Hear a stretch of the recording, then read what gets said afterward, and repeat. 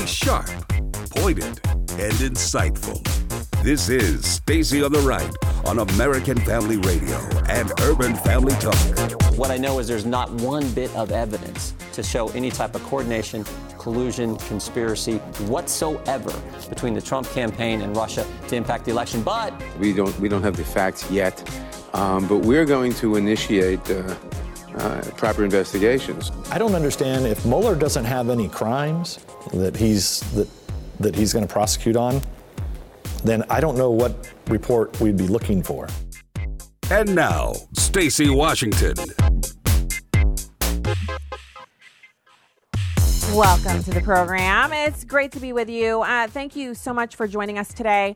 You can find out more at stacyontheright.com. You can also find some of our, we had some pretty cool stuff going on at CPAC, and the pictures are all over the place on our Facebook page and on Instagram. You can see some of the people that I was able to kind of catch up to and just good friends that hadn't seen in quite some time. So it was great to be there.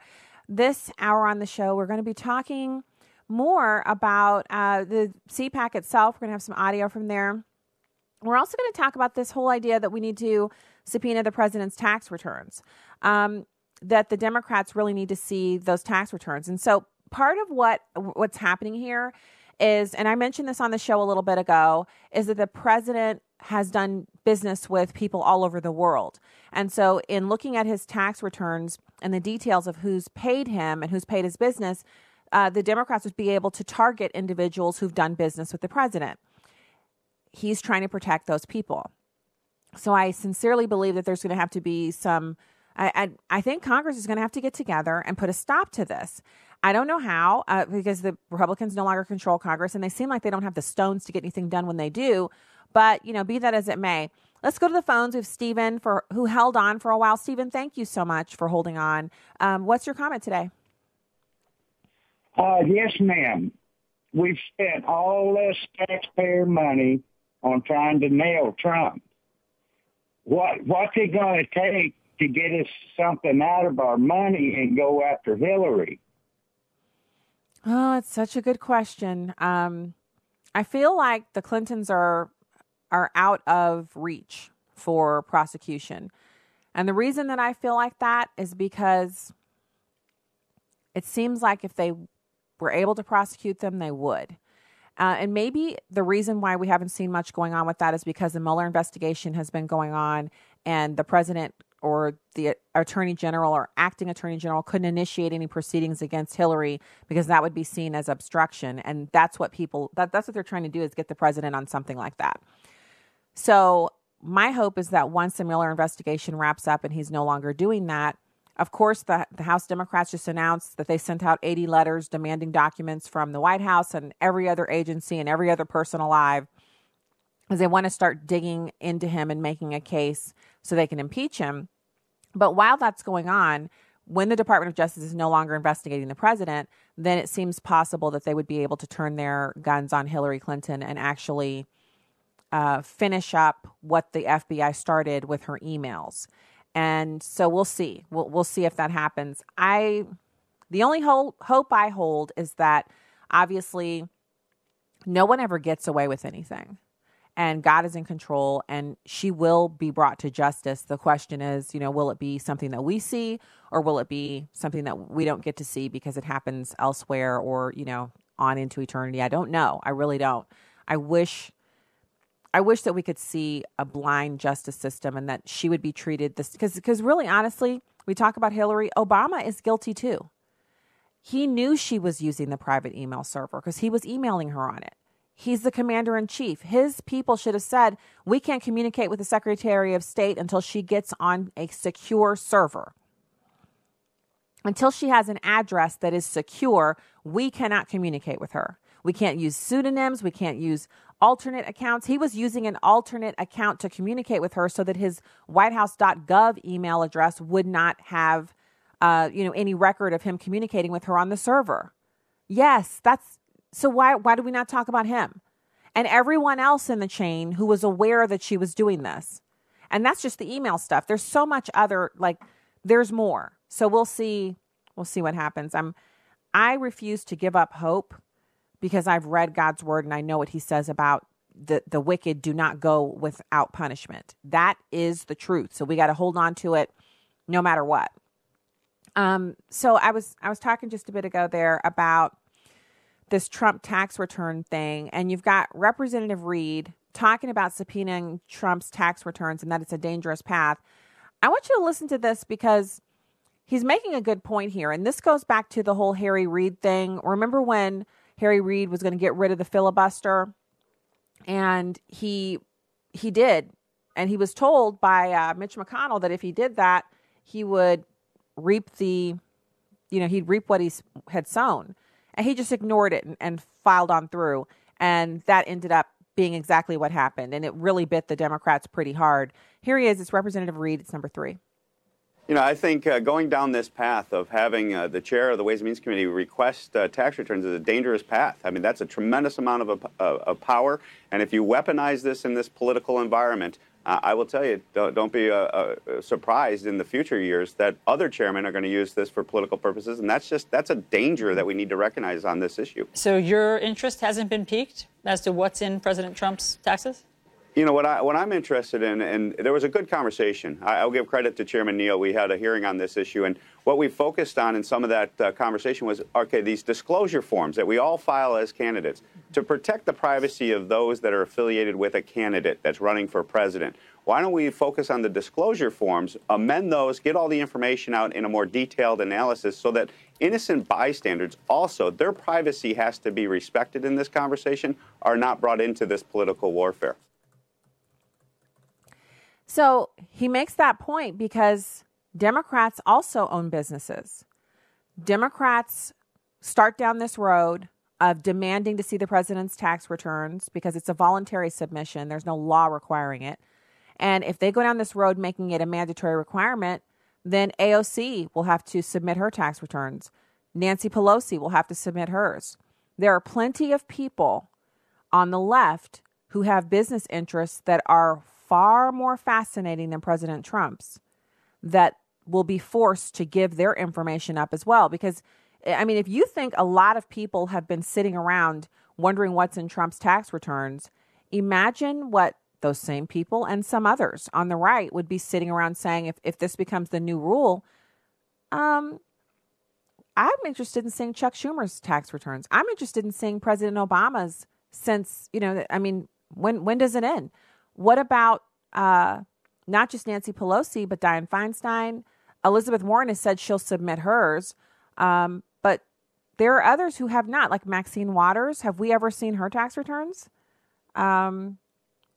So anyone, this would apply to anyone. Joe Biden, who probably doesn't have anything to hide, maybe, but maybe he does. It's not really going to be an issue of you saying, I don't want to anymore. If you make this about President Trump and taking him down at all costs, there will be unintended consequences and things that have to be paid. The piper will have to be paid. And the question is, how far do they want this to go?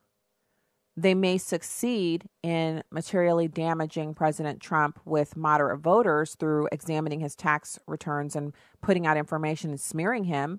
And that's their intention, make no mistake about it. But what about their people? If it's anything we know, it's that Democrats project a lot. They send the insults out, and it's really some of what they've been up to. Omar talking about how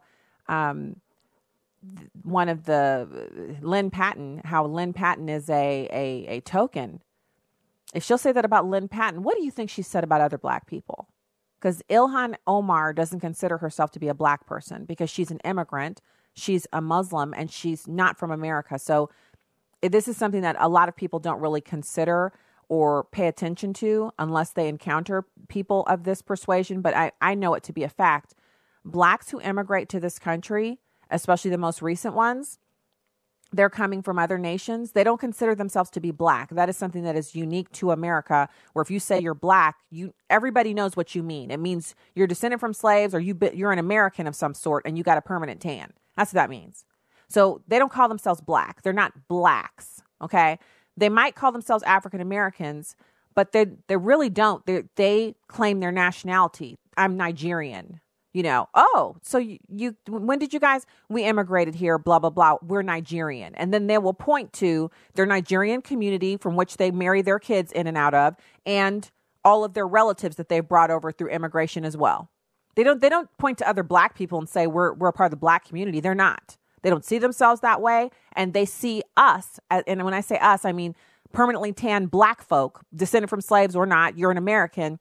They see us as a totally different thing, largely unsuccessful, unable to take advantage of the American dream, unable to get an education. They see all this opportunity and things that we're able to do here in the United States, and they see the blacks in America as unable to partake in that.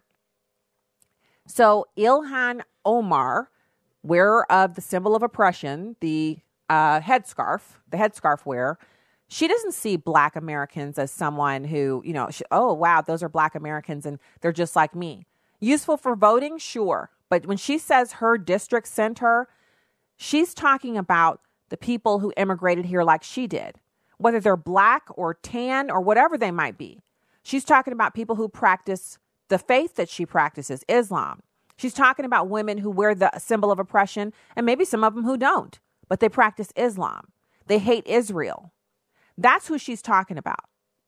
So when she says, oh, you're just a token to Lynn Patton, she says it with every bit as much racism and vitriol as any white person who calls a black person a slur.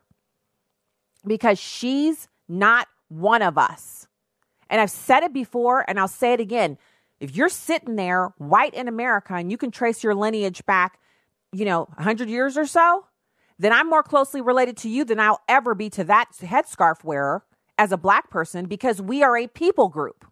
Americans are a distinct people group. We all share the same blood. I'm not talking about recent immigrants. And if you're a recent immigrant and you're listening to the show and you like it, God bless you. I'm not insulting you. I'm just talking about my own kin right now. And that extends beyond the kin that I have that lives in certain states in this country that I can trace my recent lineage back to. I'm talking about the fact that I have the blood of many different ancestors running through my veins, and some of them are white, and some of them are American Indian, and some of them are the Black French, et cetera, et cetera, et cetera. That all comes from me being an American. And if you're white and you're from this country, if you've been here long enough, you're more closely related to me genetically than you are to that Omar person, than you ever will be to her.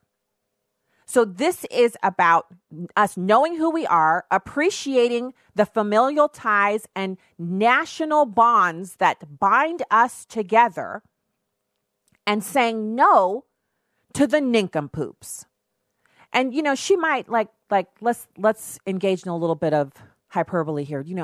Maybe one day Ilhan Omar will renounce the anti-Semitism that she currently practices, and she'll come to be a true blue American who really sees every other American as a part of her extended family, a part of her nationality. She'll assume the nationality of American. She'll want to be as American as she can. She'll want to partake of American culture. She'll take off her headscarf and revel in the freedom of allowing her entire person to be free and to engage in our culture in whatever way she chooses to. Maybe she'll be that person. But until she is, she's an interloper, someone who seeks to destroy our country from within. She wants to start with Jewish people by annihilating their home country of Israel. And then if she were able to accomplish that and to get enough people elected here in this country, she would do the same here. She has no room in her heart for Jewish people unless they hate Israel and worship Palestine as she does. And so, oh no, there she goes again, telling the truth about somebody that's not politically correct. Yeah, I said it. And Facebook is probably, de-boosting me right now, but that doesn't stop the truth from going out over the radio. It doesn't stop the truth from going out, period. It doesn't change the truth. You can de-boost, you can use your artificial intelligence, you can do whatever you want to do. You're not going to stop the truth from going out. And I'm not going to stop telling the truth because the censorship is going on. I'm not doing it. So when we get back, we'll have your calls. More for you, 866-963-2037. Keep it here.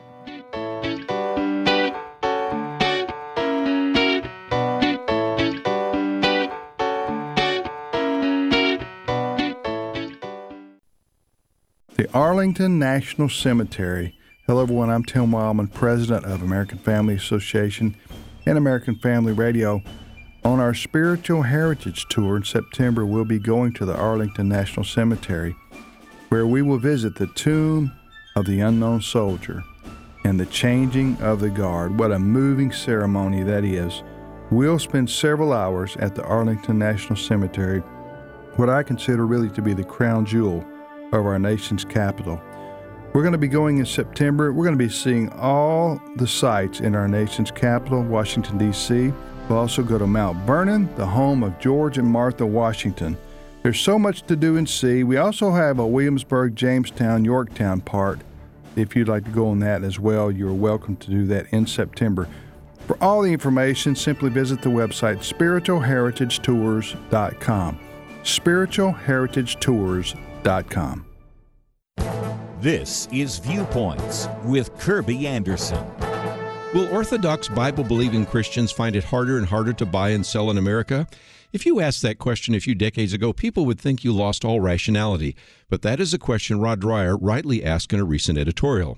He points to the decision by Vanco Payment Solutions to cut off services to a Christian ministry because it is listed on the Southern Poverty Law Center's hate map. The Ruth Center is a Catholic nonprofit located in Louisiana, flagged because the service company believed it promoted hate, violence, harassment, and/or abuse. Now, you can go to the ministry's website and see that it does not even come close to promoting anything like that. People in the ministry believe what the Roman Catholic Church teaches about homosexuality. And because they support traditional marriage and biblical sexuality, the Southern Poverty Law Center tagged them as a hate group. The Washington Free Beacon has been looking into the Southern Poverty Law Center and found that it has become a fundraising powerhouse by expanding its list of domestic hate groups. It recorded more than $50 million in contributions and $328 million in net assets. The group also has financial interest in the Cayman Islands, British Virgin Islands, and Bermuda. An article in Politico says that you might imagine that the Southern Poverty Law Center has a handful of scrappy lawyers in a dingy office suite somewhere. In fact, it boasts 250 staffers and offices in 4 states, and its main office is the most architecturally striking structure in downtown Montgomery. At one time, the Southern Poverty Law Center provided a necessary function of identifying true hate groups. Today, it slaps the label indiscriminately on ministries and organizations like the Ruth Center that do not deserve it. This, in turn, makes them a target, and they lose vital services. I'm Kirby Anderson, and that's my point of view. Take Kirby and the Point of View team with you on the go with the Point of View app. Search for Point of View Radio at the Apple or Google Play stores. You can download episodes of Stacy on the Right from the podcast page on AFR.net or UrbanFamilyTalk.com. Now, back to the show on American Family Radio and Urban Family Talk. It was freedom, not socialism, that ended slavery, won 2 world wars, and stands today as the beacon of hope for all the world. It was freedom, not socialism, that's moving us beyond the prejudices of the past to create a more perfect union and extend the blessings of liberty to every American, regardless of race or creed or color. It was freedom, and it was freedom, not socialism, that gave us the highest quality of life, the cleanest environment on earth, and improved the health and well-being of millions around the world. It was freedom. Oh, yeah. That was Vice President Mike Pence waxing poetic about freedom and how it has brought us so much prosperity. The proliferation of freedom, the enshrining of freedom in our Constitution, and this really weird idea that we have to have people stay out of the way of other people so that they can be free. And sometimes that means staying out of the way of people so they can be free to achieve at the level that they want to achieve at. What do I mean by that? Well, exactly what I'm speaking of is when a person says, you know, I'm satisfied at this level. And socialists and utopian practitioners like AOC and you know this new wave of progressives that are taking over the Democrats, they would say, well, you can't just achieve at that level. You can't just be happy with, you know, a 1,800 square foot house with 3 bedrooms and 2 baths. You can't just be satisfied. You have to be jealous of that person over there. Because remember, the Bible talks about this. We know it to be true in our own personal lives. How many times have you been utterly satisfied with something and perfectly happy with it, and then someone tells you, or maybe a commercial, or maybe you see a billboard, or, it doesn't matter. Someone plants a seed in your mind that thing that you've been previously satisfied with isn't good enough. Now, part of that, marketing to sell products to people is predicated on making you want what they're selling. So sometimes that, implanting of that desire yields a benefit for you because you find a product or a service you didn't know existed before that you actually do need.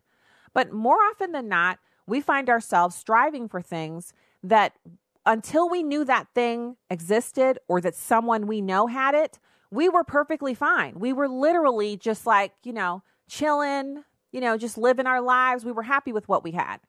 And then that other person came into the situation. And then they're, did you see my blah, blah, blah? I got a new car. How often does that happen? One person gets a new car and then everyone else kind of looks at their car and they're like, I loved this car until just a few minutes ago. And now I got to get rid of it. You know what I mean? We're all susceptible to this.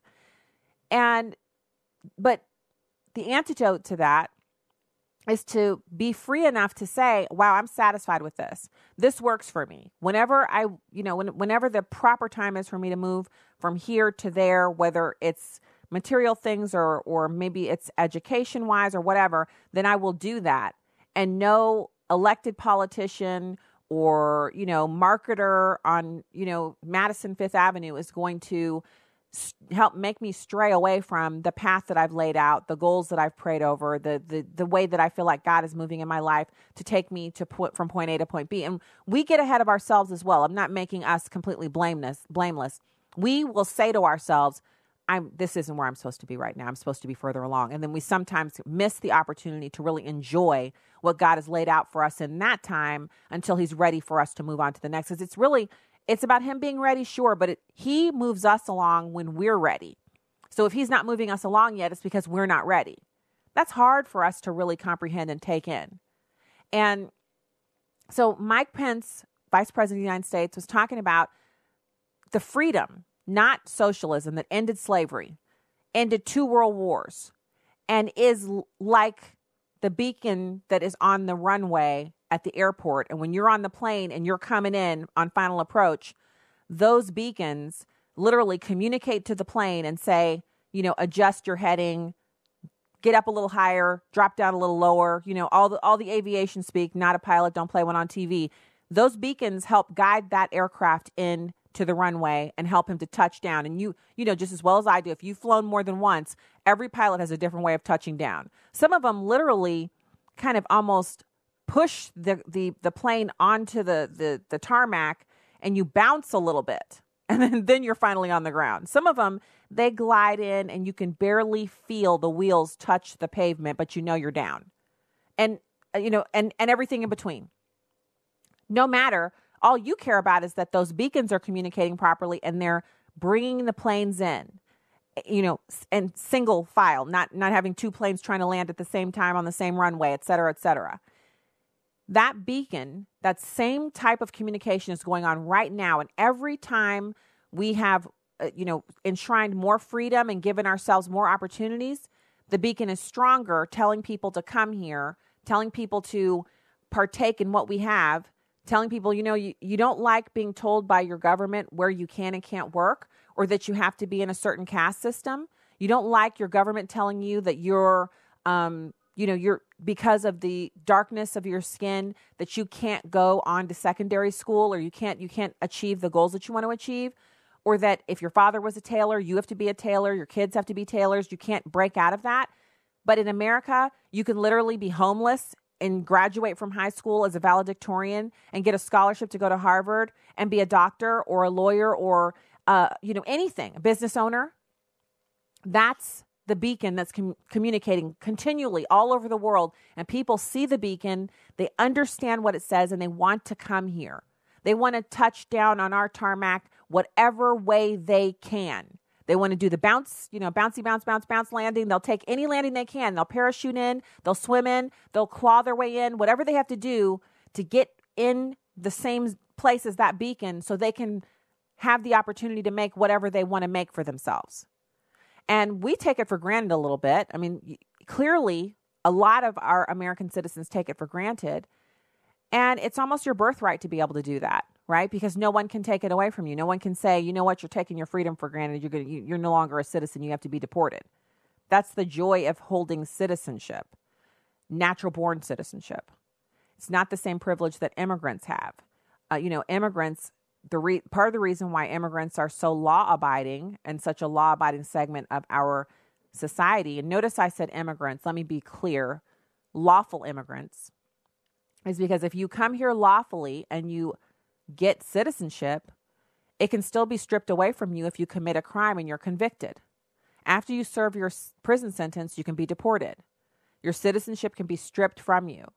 So that's why being natural born is so coveted. It's why it's so much that you want to be a natural born citizen of a country. And if you're not, you want to obey the law because you don't want to have your citizenship that you've purchased be taken from you. And so, Vice President Pence, he was at CPAC and he had a great speech.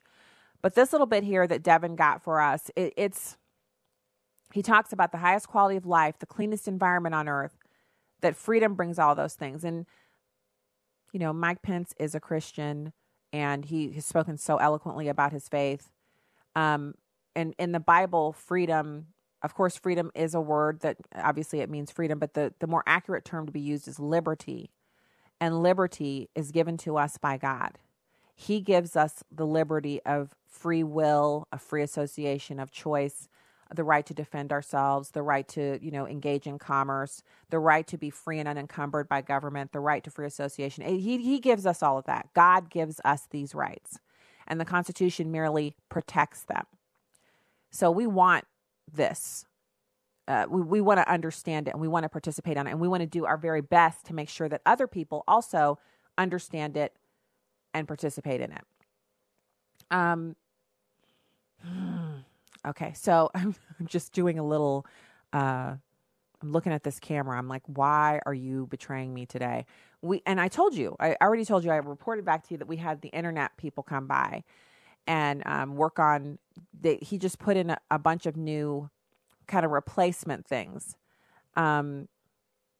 So we got replacement things that came in, and the items that we've received in here in the office, they're all new things. So we have our stream is up and running and with no problems whatsoever. But now the cameras decide to act up. It's like if it's not one thing, it's another. So let me get back to, we were just discussing, obviously we're discussing freedom, and there were some really interesting speeches that were shared at the CPAC. There was a kind of wide-ranging discussion about this whole witch hunt. And they had Buck Sexton and Lisa Daftari of the Foreign Desk was the moderator. And I think, I can't remember which, I think it might have been Devin Nunes. They were having a discussion about the role of America in the world and what our foreign policy goals, like what should it look like under President Trump? What is it, what does it do? What can we do as a country? And it was a great discussion. They were speaking on Friday morning.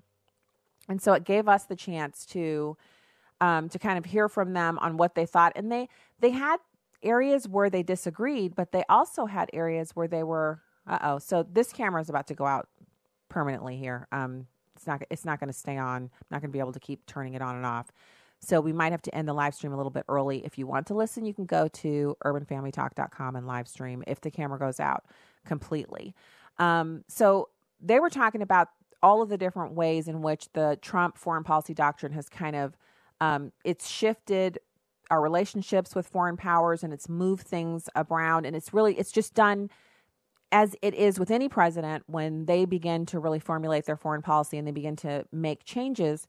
The world leaders react, our enemies react, and everyone kind of orientates themselves around the new reality. And it's no different with President Trump. And so they were talking about that. And I thought it was an interesting discussion, but there is no way for us to fully comprehend exactly all of the moving parts with our foreign policy because we don't get the briefings. So the president gets those, and members of his cabinet get those. People who have the security clearance are able to absorb that information, but we as the American people never get that full picture. We have to kind of go by the bits and pieces that we're able to get through the news and through what the president puts out through his press office. By and large, I feel like it's going well. And so what I'm hoping for is I'm hoping that we're going to see more of the good things that we've been able to see from President Trump with the foreign policy. And I'm hoping that other nations won't use as an excuse not to deal with him this witch hunt that's going on from the Democrats, that we won't actually experience the kind of pushing down of his foreign policy goals, which he actually alleged. The president, he is blaming the Democrats in a way here. He says for shame, and he suggested that the Democrats are partly to blame for him leaving Korea, or he was in Vietnam, but he was speaking with the leader of North Korea, for him leaving Vietnam without a deal. He says, for the Democrats to interview in open hearings a convicted liar and fraudster at the same time as the very important nuclear summit with North Korea is perhaps a new low in American politics and may have contributed to the walk. Never done when a president is overseas, for shame. Now, I don't know if that's true, that Kim Jong-un was like at night watching the hearings and thinking, I can't make a deal with this guy. I don't think Kim Jong-un is as free and unencumbered as he may appear. I think the Chinese government likes him at odds with America because he's basically a proxy for them. He can make a stink and do stuff they couldn't get away with because they have treaties with us, and they know our reaction to them is going to be much different than it is to Kim Jong-un because he's viewed as a crazy person where the Chinese government is viewed as an equal to us, and clearly we have, established diplomatic relations with them. But it was shameful. I think the president is absolutely accurate when he says it's shameful for them to do it while he's overseas. Democrats would never allow the Republicans to hold big, huge hearings where the president was lambasted when it was Obama, while he was away on, foreign policy tour. But they don't care anymore about those kind of norms. Have you noticed that? And if you're listening and you're a Democrat, you don't feel like there should be some norms, the same norms that were observed during President Obama's tenure, that they should be observed for President Trump. And please miss me with this thing where one guy yells out, you lie during the State of the Union, and that's supposed to justify everything the Democrats are doing to Donald Trump. That was wrong. I condemned it then. I said it was improper then. Move on. Okay, so just let it go. It was improper. The guy, his career was kind of tanked after he did that. So it wasn't the right thing to do. But it doesn't excuse what the Democrats are currently doing under the guise of putting all their ducks in a row so that they can impeach the president. It just doesn't make any sense. So, I see an opportunity. The president used that opportunity to make this point. And the point is that they didn't treat Obama this way, and they shouldn't treat him this way as the sitting president of the United States. It's harmful to him as the president, and it plays right into the hand of our enemies. And we should never want to see Congress doing that. We should never want to see Democrats or Republicans playing into the hand of our enemies. It remains to be seen what impacts this will have on other foreign policy discussions and negotiations. I haven't even looked to see what the schedule is for the rest of the week from the White House. They send it out one day at a time, or you can go to whitehouse.gov and view whatever items they have put up for the entire week. But clearly the president they're trying to hobble him and stop him from succeeding at anything. The problem with that is that means stuff that would benefit their constituents, whether you're a Democrat or a Republican, having us on the world stage and seen as powerful and a force for good benefits you no matter what your political affiliation is. There has to be a limit to where the Democrats will go to try to destroy this man, even to their own detriment and the detriment of the American people. We'll see if that actually pans out. All right, we'll be back with more after this. Keep it here.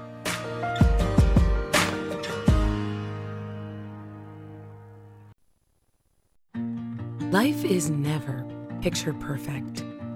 Human beings come in all different shapes, sizes, colors, and abilities. No matter how much we plan, no matter how much we think we're prepared, the unplanned happens all the time. It's how we respond to the unexpected that shows our true humanity. But many do not see the value of every human life. Too many are willing to discard those who don't fit the picture of perfection. Abortion destroys the chance to love and to be loved. We never know what will fill the frames of our lives, or how empty those frames can be when we allow exceptions. Every life is a gift. Learn more at www.radiance.life. Laura Perry. She refused to use the male pronouns or call me Jake. So what that did for me, that she didn't know at the time, that was like a tether to reality. God never let me forget who I was. And that was a radical thought to me, and I did not want to hear it at first. When I first heard it, it really kind of made me angry. The Marriage, Family, and Life Conference is coming June 20th through the 22nd. Learn more and register at urbanfamilytalk.com. Holy Spirit speaks to everybody. The problem is most folks don't listen. Lonnie Poindexter. If they do listen, they don't take it to heart or they get fearful or whatever. But when you listen and act upon it, wonderful things happen. And because a man of God heard the voice of God and acted upon it, it blesses me today. And you as well for listening in. Lion Chasers. Weekday mornings at 10 Central on Urban Family Talk. America's talking to Fox News. A federal judge says it's unconstitutional for a military draft to be for men only. What do you think about women and the draft? It's a terrible idea. I don't think that it should be a draft for men or women. Well, I think that, those who are designed to serve, they'll, do it ordinarily. It's their calling. My daughter already serves, so I'm for it. Other nations within the world have been recruiting or drafting women as a part of their military force for quite some time. Having been a member of the military now for 31 years and worked with some amazing ladies within the organization, I think it's not an issue. I think everyone should do it. Why not? I mean, they can vote, they can drive, and only makes them stronger. We're all equal, right? So they should have to be eligible for a draft. I haven't even thought about it. It would help people mature. I'm retired military, and I think one of the greatest things you can do for your country is serve. I don't think that has anything to do with gender. America's talking to Fox News. This is Stacy on the Right with Stacy Washington on American Family Radio and Urban Family Talk. I'm pastor of Alfred Street Baptist Church. A lot of these people here from Alfred Street. We're in Alexandria, Virginia. And we want to let you know your account has been paid in full, man. You're clear to graduate on behalf of Alfred Street Baptist Church, and know that we took care of your account for you. Congrats, man. Thank you. I am so thankful. I just wish I could just come and just hug everyone. So the fact that this weight is lifted off my shoulder, I'm forever grateful. I will forever think about this. To everyone at Alfred Street Baptist Church, I am truly grateful. It really warms my heart to know that you guys gave so willingly and not knowing where it was going to in order to help students here. I am truly grateful, and I will always remember this. Thank you so much. Welcome back to the program. Stacy Washington, host of Stacy on the Right here on American Family Radio and Urban Family Talk. Thanks for being with us today. So there's this scholarship that so that's a congregation, Alfred Street Baptist Church, and they were thinking about what they could do to help, and they knew a couple of students in their congregation who had outstanding balances at Howard University. And so they got together and they said, kind of privately, hey, let's put our money together and provide a scholarship of sorts to anyone who's graduating that, we are affiliated with in any way. And let's pay off their remaining balances. And some of the students who, they were aware of them because they'd gone to the church and said, is there anything that you can do? I have an outstanding balance and I won't be able to walk at graduation because I can't pay my outstanding balance. And so Alfred Street Baptist Church ended up raising $100,000 and distributing it among 34 students. And what they did was they went to Howard University and they literally paid the bills right there, at the cashier's office. Paid them so that every single one of the 34 students received a note saying, your account is clear and you're free to walk for graduation. So they'd satisfied all of their requirements. They're in their final classes, making the grades. They know they're going to be able to graduate academically. They're fine, but they had these balances, and so they paid them off. And I thought it was such a nice story because it wasn't an instance of us saying, what the government can do. And tomorrow we're going to listen to some audio from Laura Carno. She's previously affiliated with Faster Colorado. Faster is a training program for teachers where teachers who want to be armed in the classroom can take the Faster training course and learn how to be armed safely in the classroom to defend against active shooter situations. Laura has written a book, and the book is called, and I'm trying to remember if we had her on the show. If not, we've got to get her on the show. She's a friend of mine. How the Government Ruins Nearly Everything is the title of her book. And it's such an amazing thing. She's talking about how when there's a problem, people will say, well, the government should blah, blah, blah to fix the problem. Why doesn't the government yada, yada, yada? What we're coming to know, people who are actually paying attention are coming to know, is that the government doesn't actually fix the problems. The government can fix problems on the border. The government can fix, some of our foreign policy problems, some with capital S, capital O, capital M, capital E. But for the most part, the government doesn't fix problems, especially when they're the societal kind.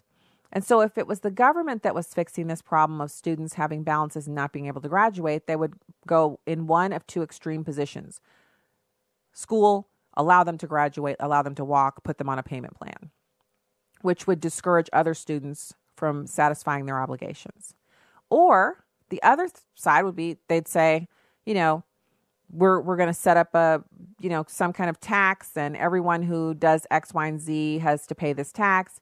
And the tax ends up making something extremely expensive, which then sets up a new problem that people would say, well, the government should, yada, yada, yada. I was chatting with two people that I know pretty well, and they were talking about the fact that they have all of these taxes in the state of Virginia. The state of Virginia, and so I don't know at what level all these taxes were. I didn't say what level is that tax, but they were complaining about the different taxes. So obviously they have a tax on their personal property, which is, personal property, your car. We have that here too. In Missouri, we have the personal property tax on your car. They have the personal property tax on your dog. We don't have that here, but there they have. So if you have two dogs, you have tax on both dogs. If you have one dog, you have a tax on the one dog. And other kinds of taxes that they seem pretty miffed about. And so I happen to know that the two people I was talking to, that they both happen to be Democrats. And that, you can bet dollars to donuts that it was a Democrat who said we need to tax people's dogs. We need to put a tax on dogs because it'll help offset the cost of strays and blah, blah, blah. And so I was making the point that you kind of have to decide when you're voting, either you're voting for these kinds of policies or you're voting against them. Because clearly, yes, there's a uniparty. And yes, you can find me tweeting about the uniparty. I just sent a tweet out about that today. But the party platforms clearly delineate one party is for less taxes and the other is for more. So if you're voting for more taxes, why are you complaining about it? That was my question. Don't complain when you're voting it in. Now, if you don't want it and you're voting against it, then you sound like me and some of my friends when we sit around and talk about how many taxes there are and how a lot of our friends and neighbors here in St. Louis County regularly vote for more taxes. You know why they vote for it? Because the people who want the new tax, the new zoo tax, they put a whole bunch of commercials out with kids in them. Kids running through water fountains, kids smiling and holding, animals at the zoo. And they were able to convince people that if they authorized this new tax for the zoo, they were doing it for the kids. Guess what? They were duped. It's basically we're being taxed to throw our money up in the air. That we might as well just take the money that we're paying in tax and put it in a metal trash can and burn it. You know why I say that? because they want to put this new zoo extension in a place that nobody in St. Louis wants to go to, in a part of the city, the metro area, I should say, that most people don't like going to. The people who live there don't like being there. So the people who live there travel way down into the city and you know, or into the county and other parts of the county to shop and to do all kinds of stuff. They don't do anything up there. They're going to put a part of the zoo up there, and we're going to pay for it, and it's not going to be profitable. And at some point, all the tax money that we've paid will go down the drain, and they'll close that thing down. And it'll be yet another big, huge structure that taxpayers paid for that is just sitting empty, like the other structures up there. 3 malls up there completely empty. One of them has been converted into like a government center and some other stuff. They put some like party things in there for kids, you know, those bounce places, stuff like that. All of these retail areas, unsupported, completely defunct, closed down. And so now they're going to put a zoo up there, and our taxes are going to pay for it. Same thing with a couple of other taxes they just enacted. All they have to do to get people to vote for a tax in St. Louis County is to put some kids and some dogs in the commercial about it. And then all the Democrats put signs up because God forbid they be against something that's for kids and dogs, unless it's stopping babies from becoming kids through abortion. Then they're like, oh, no, we have to vote for that. And so that's what happens every single time. Every time they think up some new thing that the government should do that private industry should not do, because mean old corporations won't do it right. Mean old corporations won't make everyone pay.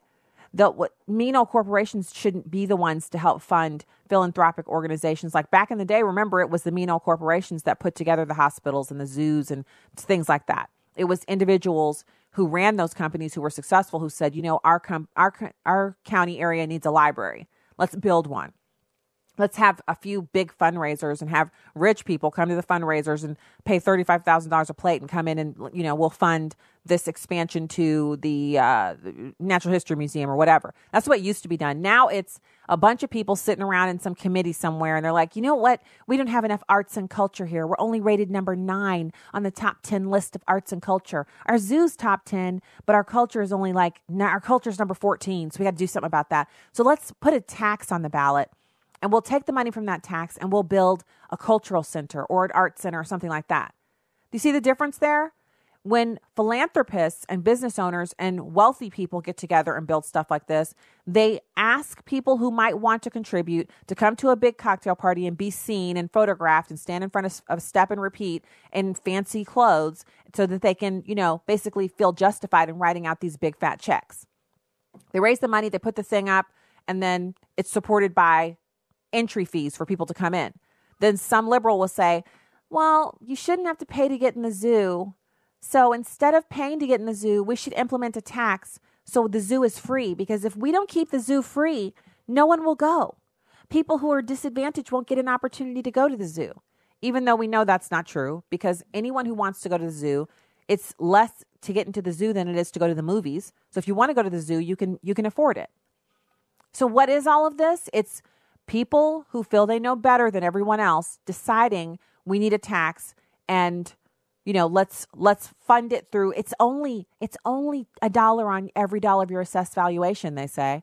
It's only 1% of the value of your home at the last, you know, assessment. It's only this or that. And then you multiply that times 1.2 million people and you got enough money to do whatever you want. And no one's paying attention. They're just paying the tax. And so when I talk to people, like these 2 nice people I was talking to who were complaining about all the taxes they pay in Virginia. And I said, well, you know, over the course of the Obama administration, this area in Virginia went from being a solidly red state to a purple state to now a blue state. And you've celebrated that. So you're voting for these types of policies. And when you vote for these types of policies, you're going to get what you're voting for. You're going to experience an amazing amount of new tax. And you think that it's not right to be charged a tax on your dog. And I agree with you. I don't pay a tax on my dog. But every time a new tax is implemented, it's because of people like you who they're so proud to be Democrats and proud to support everything Democrats tell them to support. But then afterwards, you're not happy with what you're getting because you've just voted in stuff that's going to cost you money. So don't vote for it. I don't feel like my comments were well received. I'm pretty sure they weren't. But the point that I'm making and sharing this story with you is that this is the case for us with many, many different issues, whether, and, guilty as charged. I'm not looking down on anybody. We often will say we believe one thing, but then when it comes time for the rubber to meet the road and for us to vote that thing that we believe, we're voting for other stuff. Here in Missouri, we had a huge movement last election cycle in 2016 during the primary, which Josh Hawley won, and then he went on to win the general, and now he's the junior senator from the great state of Missouri. During the primary, there was a young man who was running as a libertarian, and he was also an atheist. Or maybe he said he was agnostic. I don't remember specifically. I just remember engaging with him on this. I didn't even know. And I started talking about our biblically based values in this conversation with him, and he just totally kind of cut my head off over it. And he said, not everybody believes that. And we all have a right to believe whatever we want to believe. And I said, sure you do. But if you're running for elected office in a state like Missouri, you are probably not going to be as successful if you don't, are you saying you're an atheist? And he said, I'm agnostic. I believe that's what he said. And I said, oh, well, I probably wouldn't vote for you. And he said, just over that one issue, I'm solid on everything else. I'm solid on guns. I'm solid on limited government. I'm solid. I said, yeah, but there's something to be said for me wanting someone there who can vote for religious freedom, who can represent my need for religious freedom. He said, you have religious freedom. You don't need someone to protect you on that. And I said, no, there's never a point at which I'm willing to give up on that issue and say, we have enough religious freedom. And so, we went back and forth. We sparred a little bit, and it got a little heated. And afterwards, I noticed online a lot of people saying that they would vote for him. People who have the pro-life symbol with the cross on the inside. People who have previously, posted scripture that I'm on my way to church or we're on a church retreat, yada, yada. So Christians saying they're going to vote for this guy who is agnostic. And so when I say vote for what you believe, that's a part of it too. If you don't believe in higher taxes, don't vote for Democrats. If you believe in religious freedom, don't vote for agnostics. If you think that, that we have a Judeo-Christian founding, then you need to vote for someone who believes that too. If you want limited government and you want the government to get out of the way and to get smaller, then don't vote for someone whose current, part of their platform is how they're explaining how they're going to implement these government programs or, pass legislation to force this group or that group to do this or that thing. Now, I'm not a libertarian. I know what the libertarian platform is, and I don't agree with it. But I do think that we have a long way to go in limiting our government, in making our government smaller.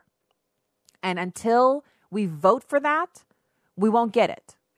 And so that means we have to be really almost, harsh to the point of precision in only voting for people who believe the things that we believe. And that has to be where, after we've informed ourselves and we have our biblical worldview on straight, then we can start advocating for that. All right, there goes the camera again. We'll get it fixed before tomorrow. God bless you. Have a fantastic evening. I'll be back with you tomorrow with more Stacy on the Right here on American Family Radio and Urban Family Talk. Thanks for making your home at AFR.